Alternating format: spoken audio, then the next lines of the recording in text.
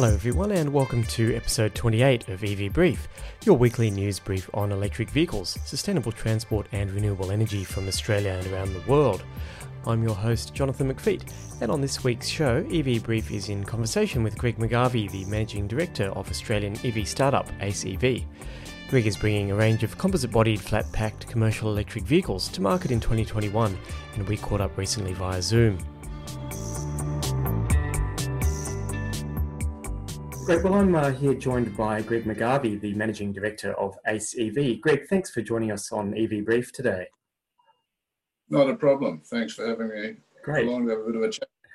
Looking forward to it. Now, look, can you give us a little bit of a history about Ace EV in Australia? Certainly. I think the strength of our business is our partners offshore. We've got German and Taiwanese technology partners, and we met them about 5 years ago. So we've been working on this for going into our 5th year. And we've got out of Germany Gerhard Kerr, quite skilled. He's very modest. He calls himself a mechanic, but he led the development of the fibre reinforced plastic division for Benz. And now he's probably reputably one of the leading developers of composite production technology. There's been plenty of composites used in racing cars, and it's now starting to be used in electric vehicles as well. And we feel like we've got some of the best people on side there. And then our Taiwanese partner, Dr. Charles Kang, no slouch. He's a nuclear engineer, but he was the chief engineer for high-speed rail that runs the length of Taiwan, and also a leading manager in one of the leading autos in Taiwan that manufactured components for Toyota. So on those two sides, we've got some high quality and real technical expertise, and we were fortunate enough to be introduced to them. And here we are today, where next year we'll be setting up our manufacturing facility in South Australia with a goal by 2025 of a minimum of 24,000 units a year, more likely to be up around 50. And at that stage, assembly pods located around the world that are building up or assembling our smart packs that are sent offshore. That's a huge coup for Ace EV to have such international talent, isn't it, at the sort of early stages of the business? Oh, we're just very lucky to be introduced by the right people, and that's all it was. Yeah.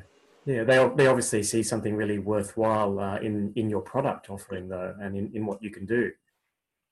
Well, we lay a lot of the work here in Australia, and as you're probably aware, we built our first vehicle here, or assembled our first vehicle here last March in Brisbane. It was just done in a normal workshop at the Motor Trades Association of Queensland. 6 days. Wow. We flew in a mechatronics engineer from Germany, and he only spoke German, so we had to get a local engineer that spoke German and English. Between them, they built the car, drove it out on the 7th day, so it was almost a religious experience. And then I videoed it on my iPhone, put it on LinkedIn. The next 5 days had over 21,000 views, so I thought, well, we must be onto something here. And then the next day, it featured sitting beside a Tesla and all the other electric vehicles that are available in Australia at an event called Carmageddon, which was put on by the Motor Trades Association of Queensland. And the Science Minister, Karen Andrews, sat in the vehicle and said, what a ripper. Isn't it good to see local Australian business doing something like this? And now, as you know, the federal government has come on board with a grant for the energy management side of the vehicle. Yeah. We're running that bi-directional trial. We can come to that a little bit later, if that's okay. But why don't we have a little rundown of your product offerings, just for our viewers, so people have a sense of what Ace EV is about. Certainly. The main focus for our vehicle is last mile urban delivery. It's not a vehicle that's meant to run between cities. It's meant to last mile urban delivery, and it's small, but not real small. If you wanted to link it to a similar vehicle, it's a similar size to the Kangoo, also a similar size to the Subaru Brumby, the Ute. So it's actually a little bit bigger than the Subaru Brumby. So it's a nifty little vehicle, inexpensive to run. Running costs are less than a third of a fossil fuel vehicle. And of course, it's we've got the three models. We've got the cargo, which is a small van. We have the ute, and then later on we have the second family car, which is an urban. And yeah, and a great beauty about them, they don't steal your oxygen. They don't replace it with toxic exhaust. That's it. And I guess, you get a lot of people saying, oh, why is the range of these sorts of vehicles, so low? Obviously you've got to try and explain to people, well, firstly, what do businesses who are buying these products actually need? And the majority of these businesses, they're doing, short stop-start trips in the city. Their payload is decreasing as they complete their shifts, which often just a morning or an afternoon. And then obviously cost is a factor as well. So it sounds like what you're aiming for around that 200 to 250 kilometre range is absolutely perfect for couriers and sort of all the Amazon deliveries and things that are happening in Australia. Yeah, no, we think it'll match pretty well. We probably should put you on as a salesman. You've got all the right points there. But, well, I spent a lot of time having to rebut some of the arguments from people. But, living... Well, look, look, the simplest one really is you say, okay, you've got a fossil fuel vehicle at home. How often a week do you actually fill it? Yeah. And most people say, oh, once a week, twice a week. Yes. And the reality is the average punter is only doing about 38 kilometres a day. Right, that's it. So, that's it. I think 70%, according to the ABS, 70% of commutes in Australia are that 38 kilometres a day, And with the pandemic, of course, that's changing even more. True. And the thing is that you just treat it like a mobile phone. We actually think it's a smartphone on wheels with a big battery. Yes. You bring it, plug it in, and most days, by the time you've finished your evening meal, it'll be full. Yeah. And the great advantage, car fills at home. You don't have to go hunting off for a fuel station or trying to find one that's cheaper than the others, because you always got a set price out of your PowerPoint at home. And that's what people, I think, who sort of aren't familiar with EVs don't get. Sure, it's quicker to fill up an internal combustion engine, but you've got to go, oh, have I got fuel? I've got to go to the fuel station. It's 10, 15 minutes sort of minimum to get there. You've got to queue up, pay, go in, get dirty, Whereas this thing, right. whether it's a business or whether it's at home, it's always ready to go unless someone forgets to switch it on. Yeah. So in terms of the ute and the cargo, what sort of payload capacity are we looking at? Look, at present, the current ones are looking at 500 kilo. Right. Yeah. And then we've got new models coming in we call the Transformer series. Mm-hmm. And they're a slightly bigger version, and they'll have more capability in those areas. But, first thing is to get our Series 3. And this, you probably remember Ernst Tomke and the smart car. Well, Gerhardt was involved with that in 2000. Okay. And so that's why our car's got a little bit of that smart car genetics about it. Yes. It's a Series 3. And I guess the thing is with an electric drivetrain and batteries, we are sort of changing, or you are changing, the design of the vehicle as we know it, because you don't need these long fronts and complicated structures to house these compact electric motors, do you? No, look, and the beauty of our vehicle is the turning circle. Yes, it's just phenomenal. You're not constrained by a motor in the front of the vehicle, and it's got a great turning circle, great acceleration, and the vehicle itself is only 1,000 kilo, just over 1,000 kilo. That includes the battery. So obviously good efficiency, good power to weight ratio, and obviously good energy consumption with a low rate. What sort of battery are we talking? Can you talk a bit about the energy side of things? Sure. At the present, the standard battery, and probably a new series will have a 40 kilowatt hour battery in it, but the standard battery is a 30 kilowatt hour, and effectively flat normal running conditions between 12 and 14 kilowatts per 100 kilometres. Right. Now, I've got a partner who drives a Lexus, and it does 12 litres per 100 kilometres. So you turn that 12 litres into dollars, and you can see the difference. And whereas you turn our 12 kilowatts into dollars, and it's 36 cents a kilowatt hour at the metre, so it's $3.60. That's huge. Whereas if you, That's huge. And then, obviously, if you start looking at businesses that have warehouses and that sort of thing, as the price of solar comes down, it's going to be make good business sense for people to actually have renewables on their business, charging their vehicles for free.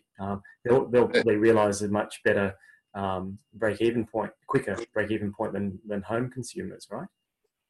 Yeah, no, dead right. And I mean, as you know, Australia's got one of the highest penetrations of solar anyway. Yes. And with with our vehicle to grid trial, it actually has got special technology in there that will balance out the home solar, home storage, whatever exists. Yeah, fantastic. Well, since you bring that up, do you want to tell us a little bit about that? You've just been awarded $5 million from the federal government, which is pretty huge, I think, in the EV manufacturing space, because the federal government at the moment hasn't really been known for supporting new technology. So it's great to see that you're at the forefront of this.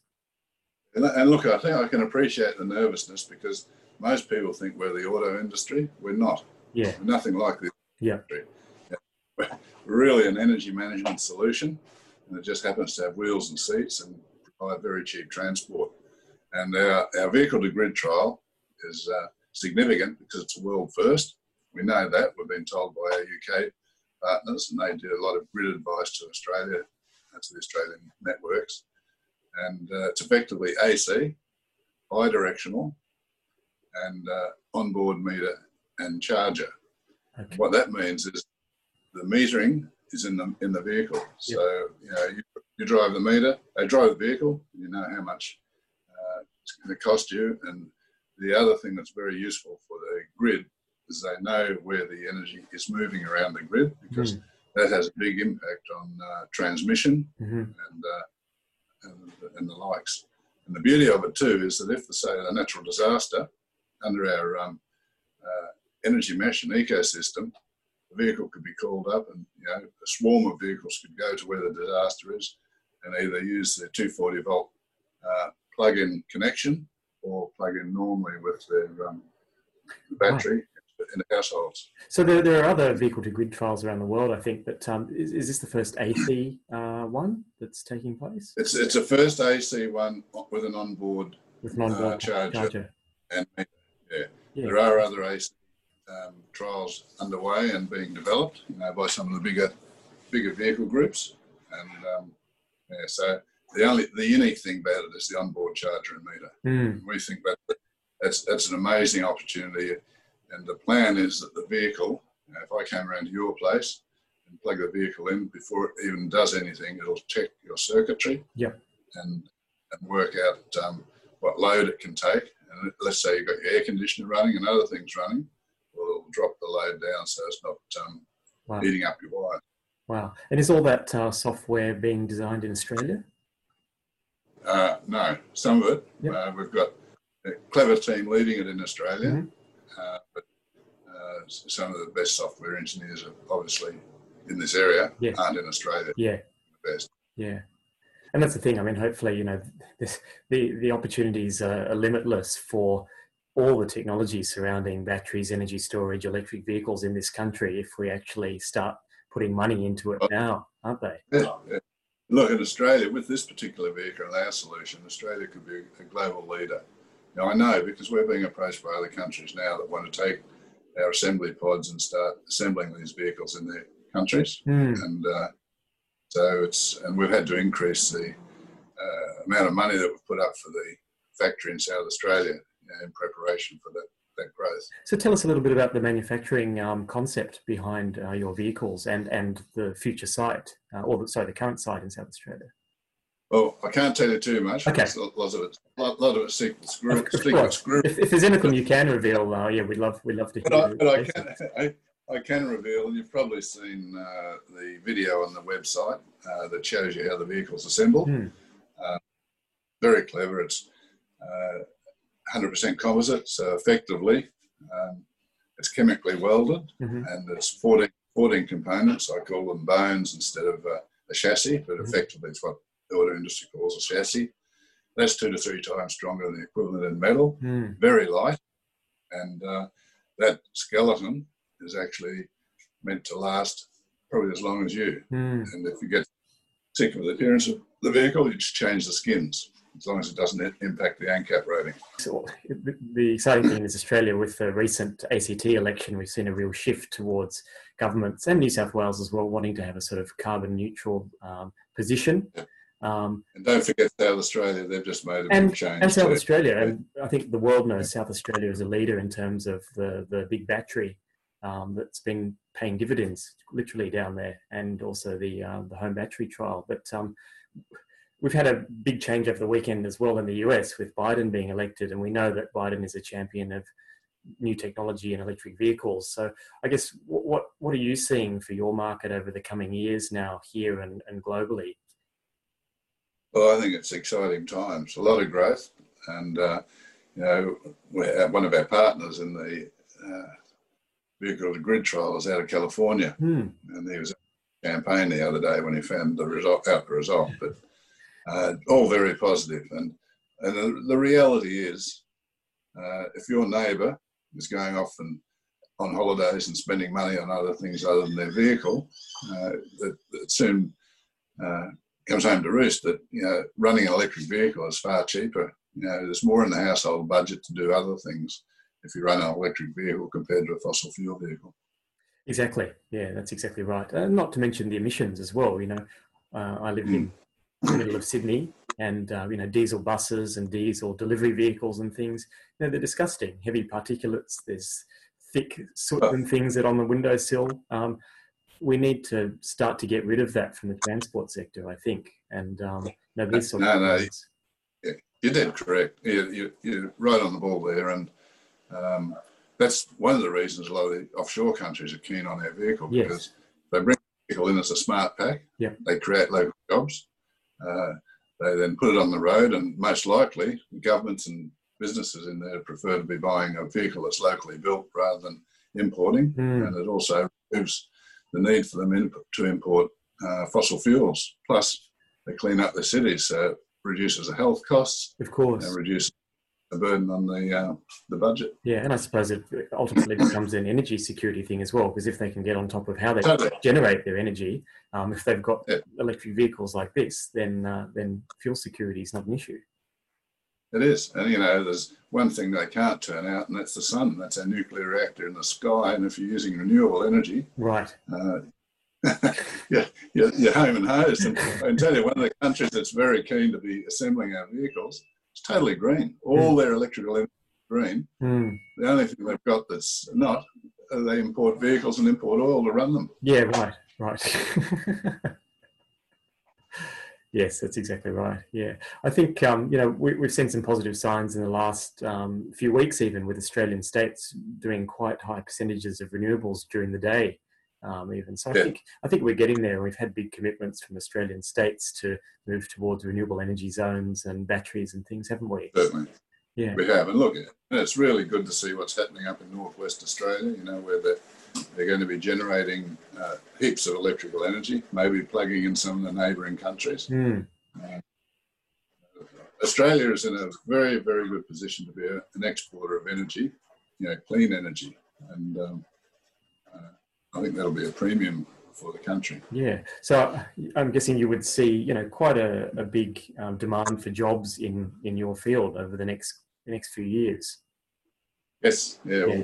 We're thinking even just with our manufacturing, there'll be getting close to 1,000 jobs once we reach peak production.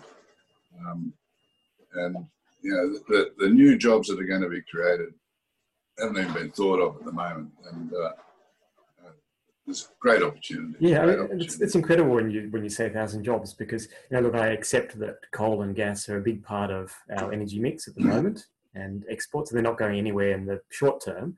But for the billions and billions and billions of dollars we're giving to Adani and things like that, that's 1,000 jobs kind of thing. So if a small business can create 1,000 jobs in a clean sector, manufacturing, that's really incredible.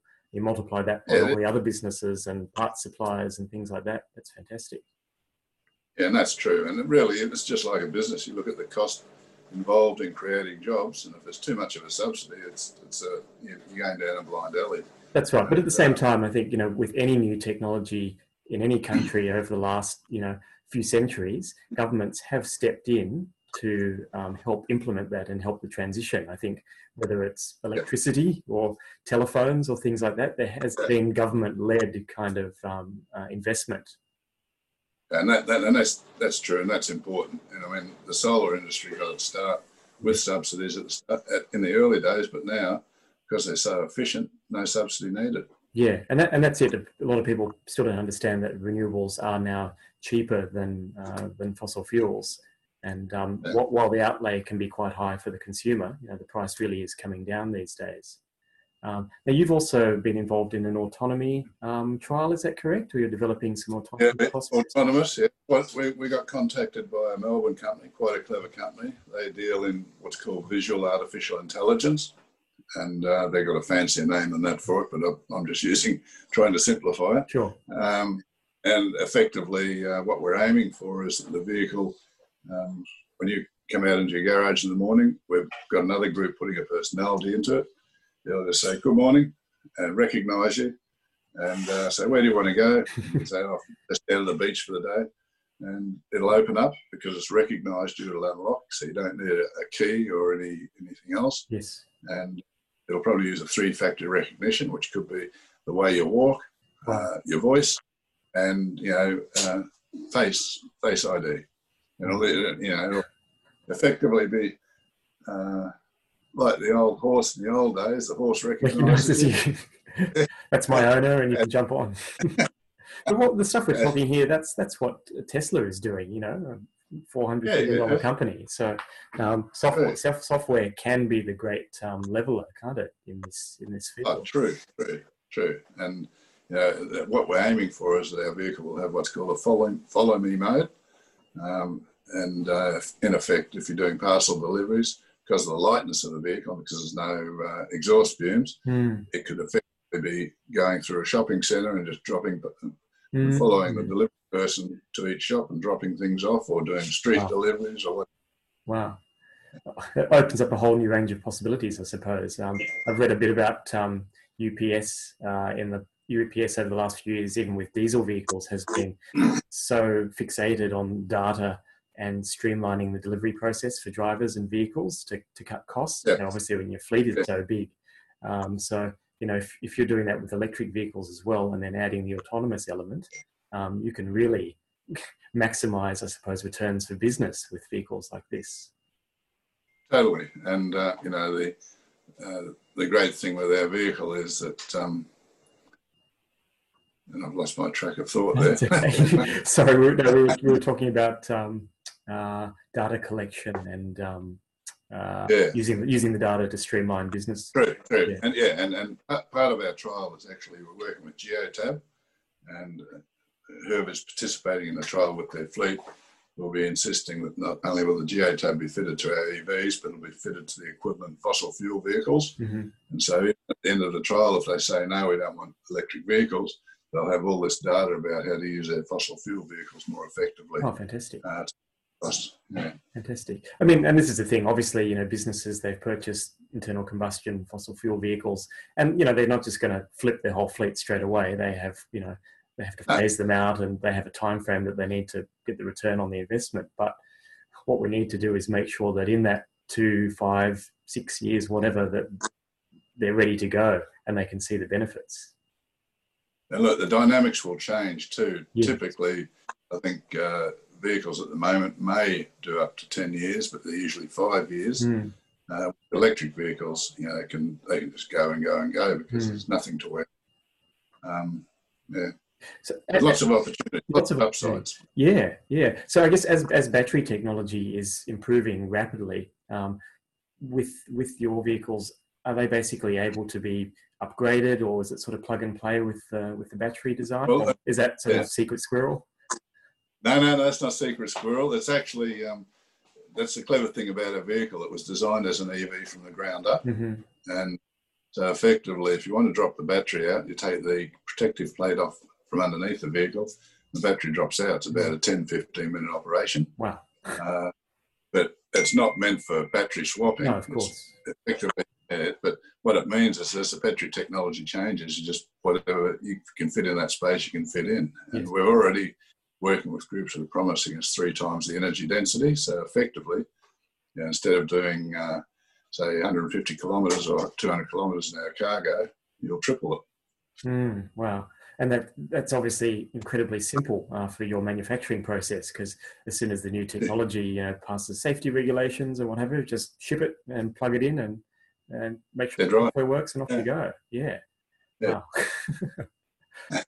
And look, the vehicle really is just a tool for moving goods around inexpensively. Yes. But it's an energy management solution, and it's got a lot of other things it can do with the data that's collected that can be useful for the grid operators and all the other people in the area. I think, even myself included, vehicle to grid, we still don't really understand how important this could be.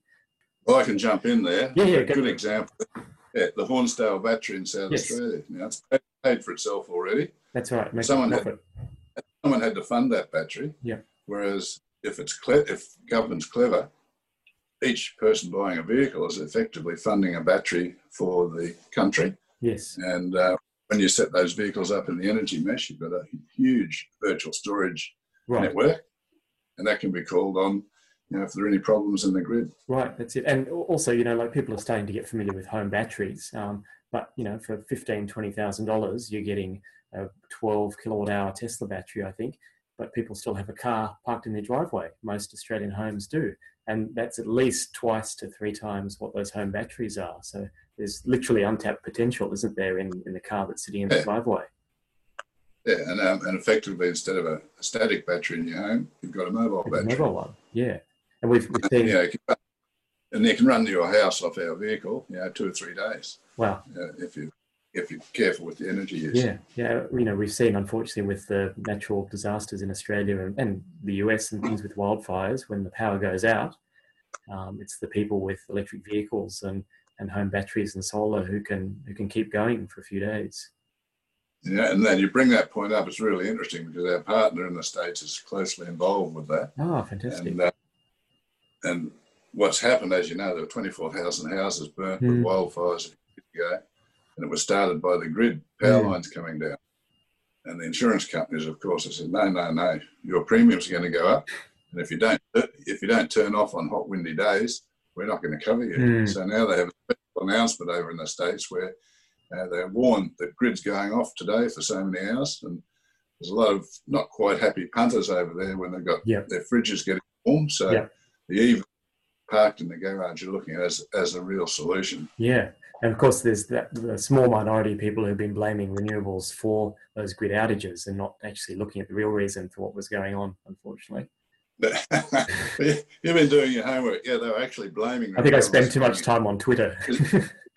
Might be. They're blaming the renewables as driving up power prices in the States, but it was insurance and the fact that the grids had to turn off that prices up.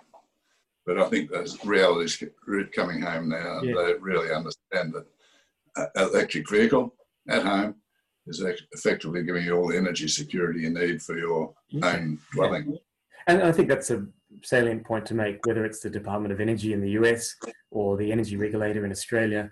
The government here, they say that they know that renewables are cheaper. It's there in writing, it's in numerous documents all over the government websites. So it's not a matter of which side you take, whether you're pro renewables or not. That's just the cold hard facts, Yeah, it's the economic reality. The economic reality, And if you're going to look after the taxpayers, you don't want them spending money needlessly on solutions that are more costly. Yeah. And this is the thing with electric vehicles as well, at all levels, whether it's government fleet procurement or whether it's, small local councils or whatever, we're starting to see the data that EVs are saving,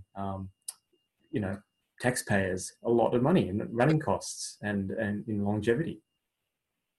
True. Yeah. True. So what are we looking at in terms of a market launch timeline, just generally? Can you give us some info on that? Well, if all our monetisation and funding falls in place later this year, we're targeting our first lady who reserved a vehicle in South Australia, being able to drive it home on the 22nd of October next year. Oh, wow. Fantastic. Yeah, so that's our target. Our actual vehicle to grid trial is set to start around August next year. That'll be separate, totally separate from what we're doing. The factory will be being assembled and put together throughout the year, and the vehicle to grid trial will be assembled similar to how we did in Brisbane. Sounds like you've got a lot on your plate at the moment. little bit busy, but it's a good busy. Yeah, and as you say, you're not just a vehicle manufacturer. You've got so much happening in the energy space. It's really wonderful to see that.